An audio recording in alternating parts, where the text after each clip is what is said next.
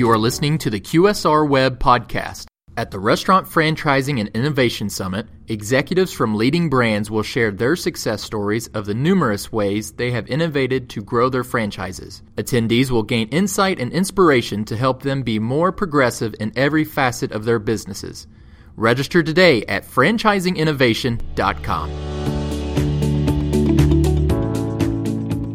Hey, y'all. Welcome back to our first podcast of the new year. We promise you won't be disappointed. I am, of course, QSR Web and Pizza Marketplace editor Shelley Whitehead, your Sherpa through the next 15 minutes, during which we will have a one-on-one interview with deli-based brand Schlotzsky's, now known as Schlotzsky's Austin Eatery, about that brand's coming of age from single sandwich early 70s wild child deli to super trendy and Austin all over brand. Shara Kanzler is in the house, and you know what that means, right? That's correct. All things fast casual. In fact, in this case, all things in that website's new report on fast casual's up-and-coming brands in the 2019 Emerging Brands Study. Hello, Shara. Hi there. How are you?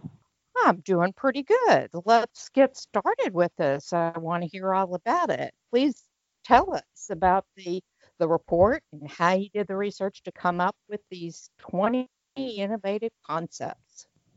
Sure. So we always do the fast casual top 100 movers and shakers, but we wanted to add a little something this year to recognize maybe some of the smaller brands that aren't quite ready to, make it to that top 100 list. So we decided to take a look at some of the most up-and-coming brands in the industry doing all kinds of innovative things when it comes to menus or technology, just a little bit of everything. And we kind of rated what we thought were some brands that people need to really pay attention to.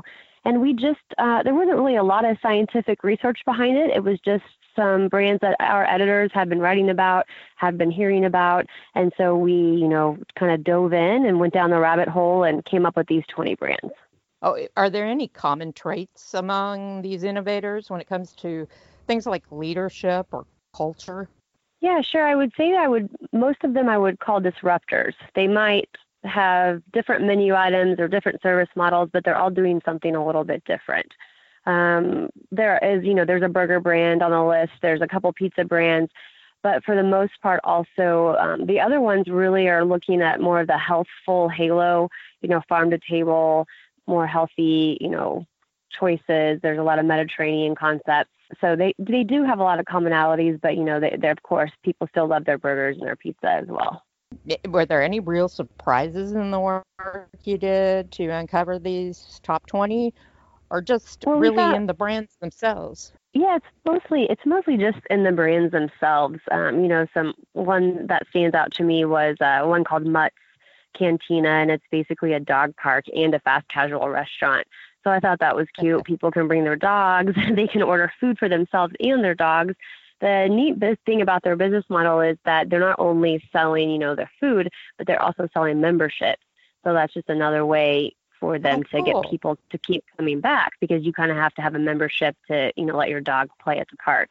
So that was one interesting concept that we thought was really different from any other brands around. I love that. I'm going to have to borrow a dog, or demand equal time for cats, I guess. It would probably not work as well. Yeah, a cat on a leash, that might be. I've seen it before. It's kind of sad, but you could probably get away with it. Are there any brands, dishes, or dish that you most want to try as you did this research? Oh, man, they all looked so good. But one that stood out to me was called Grandpa Mac, and it's just a mac and cheese fast casual where you get to put anything you want, basically, on your mac and cheese. And so I could eat there all day, every day, and be a happy girl. And just variations on mac and cheese? Yeah.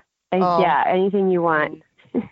Oh, okay. We're gonna have to be speedy with this interview, Shara, so we can go cook up some mac and cheese of our own. I know, right? There was another brand there that was pretty cool that I think people will find interesting called Chicken and Whiskey out of Washington, D.C., and it's a Peruvian chicken restaurant. but actually part whiskey bar. So, I mean, what's better than chicken and whiskey? So I think that's a definite one on my to-do list next time I'm in DC. What is Peruvian chicken? I'm not real sure exactly, so we're going to have to check it out. It looks delicious, though. It's basically braised chicken, I think. You can get it kind of in a quarter or a half a whole, and then, some sides, and has like they sell like sweet plantains on the sides and Caribbean coleslaw. It looks really good. Oh gosh. Another country to tour, and the economy tour of the world. I'm just wondering, I know the focus was on these smaller brands, and I'm just wondering, is that kind of a key necessity to be an innovator, or can big brands innovate, or what can big brands learn from these guys? Yeah, I think anybody can be an innovator, but it's definitely much easier when you're smaller because you don't have to cut through all that red tape and get everything approved. But I think big brands can learn from these smaller brands too.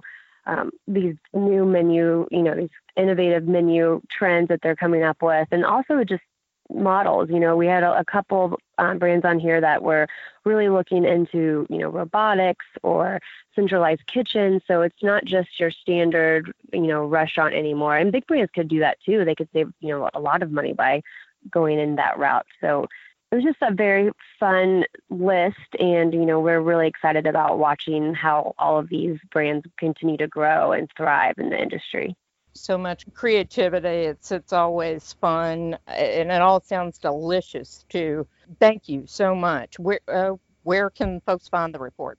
You can just download it at fastcasual.com, and it's a free report. So we hope people would love to come check out all 20 of the brands. And it will wet your whistle and your taste buds, I guess, at the same time, just like this interview has done for me. I really appreciate exactly. you stopping in to tell us about all this, and thank you all to all listening. But please hang on, because after this quick break, we're going to come right back with Schlotzsky's Austin Eatery president, Kelly Roddy.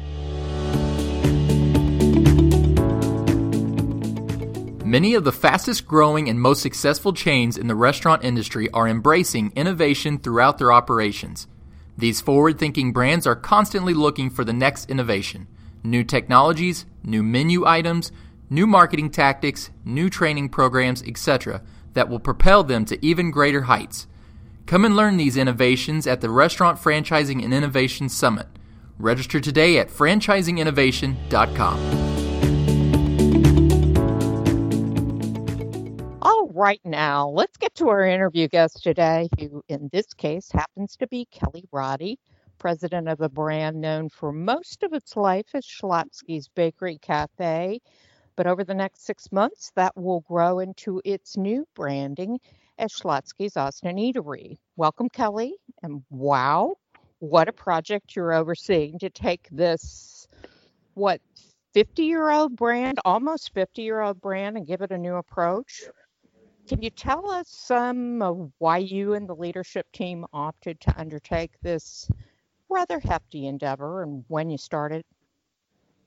Sure. Well, first of all, thanks, Shelley, for taking time to hear our story today. We're super excited about where the brand is today. I know it's a bit corny to say, but we're actually going back to the beginning. And Austin is the home of Schlotzsky's, and a lot of people don't know that the brand started there in 1971 with, one small sandwich shop on South Congress. And if you've been to Austin, Texas, it's a very cool part of town, and it was pretty much a small, almost walk up. It seated 19 people at the time, but today, if you put all of our current equipment in there, it would probably seat 0 people, and it would be a walk-up window.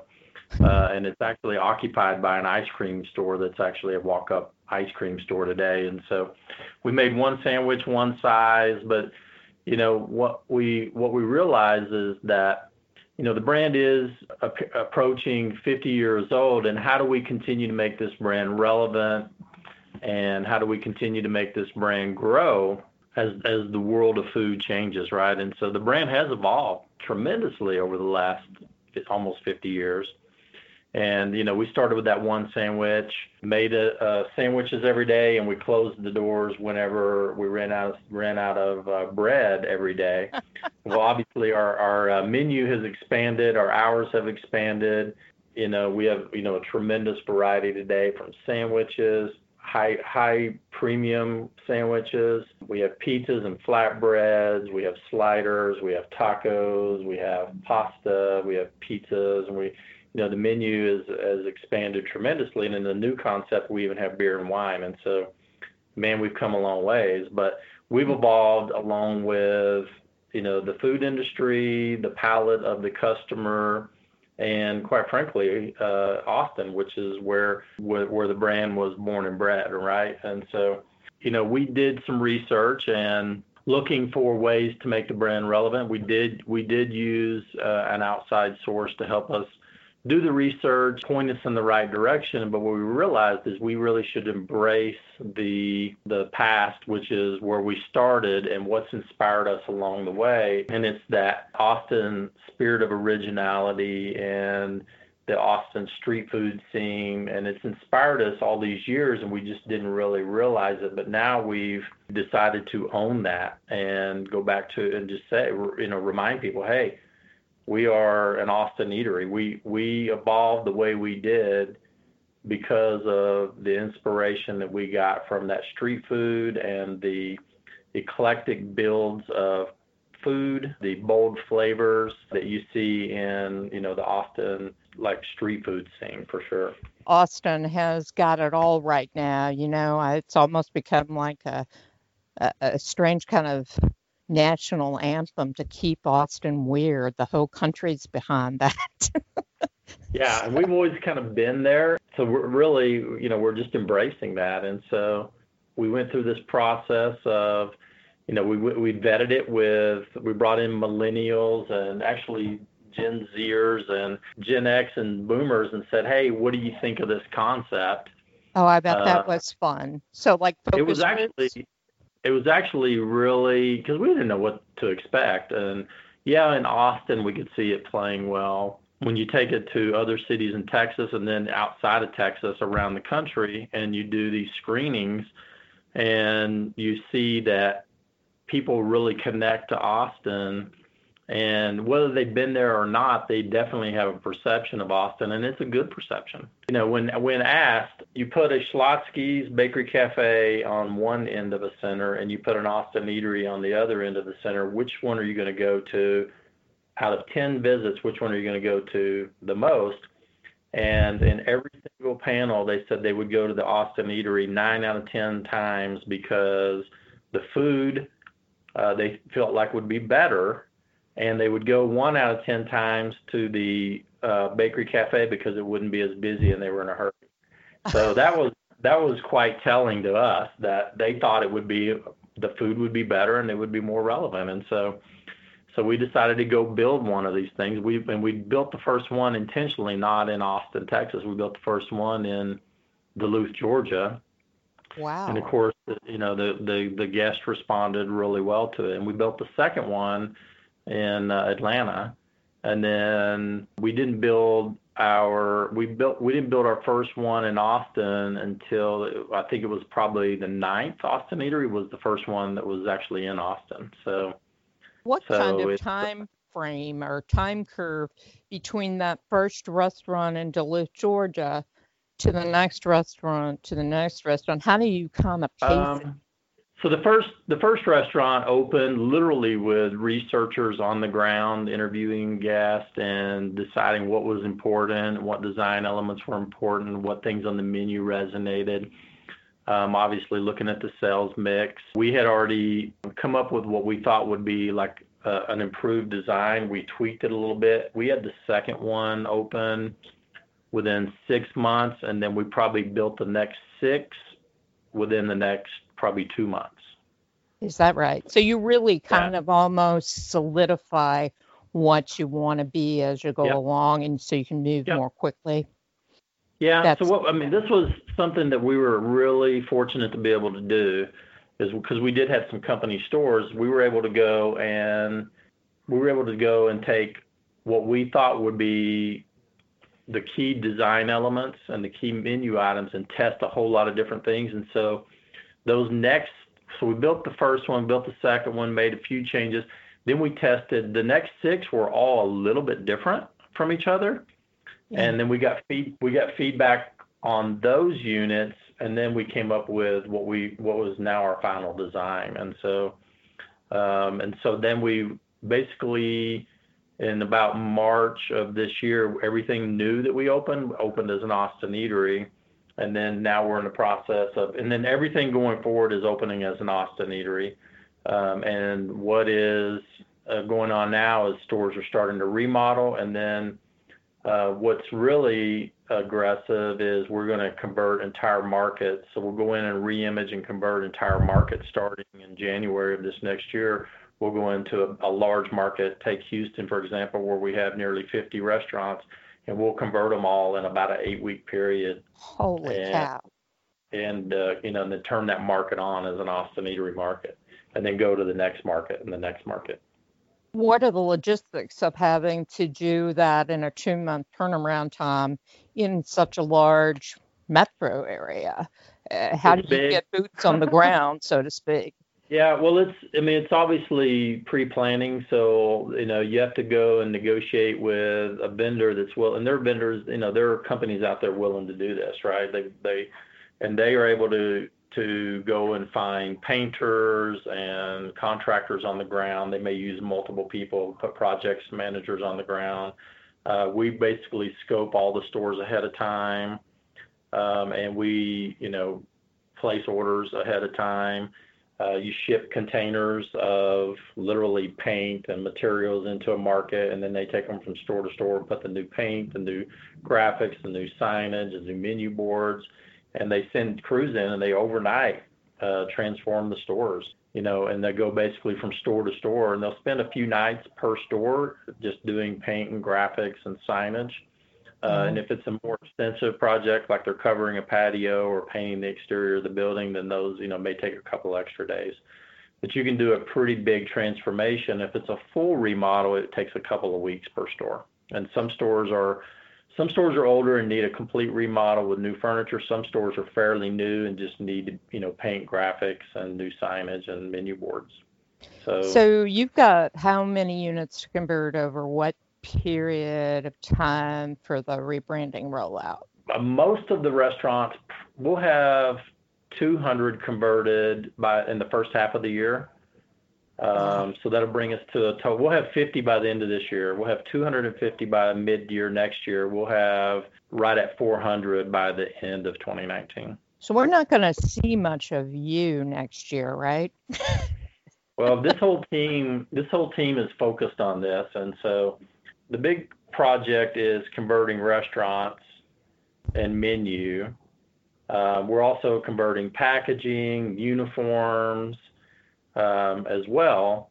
But another big initiative of ours at the same time is to really transform our service model. And that is really, you order at the counter and you bring food to the table, but it really enhancing that to the people who bring the food to the table know more about the product. They can tell you about the product, and they may say, hey, here's your sweet and sassy slider and made with King's Hawaiian bread. Or, they may give you and tell you about the ingredients. Here's your original made with fresh from scratch sourdough bread that we made just this morning. So it's enhancing the storytelling of the brand and the storytelling of how our ingredients are built, with 13 ingredients.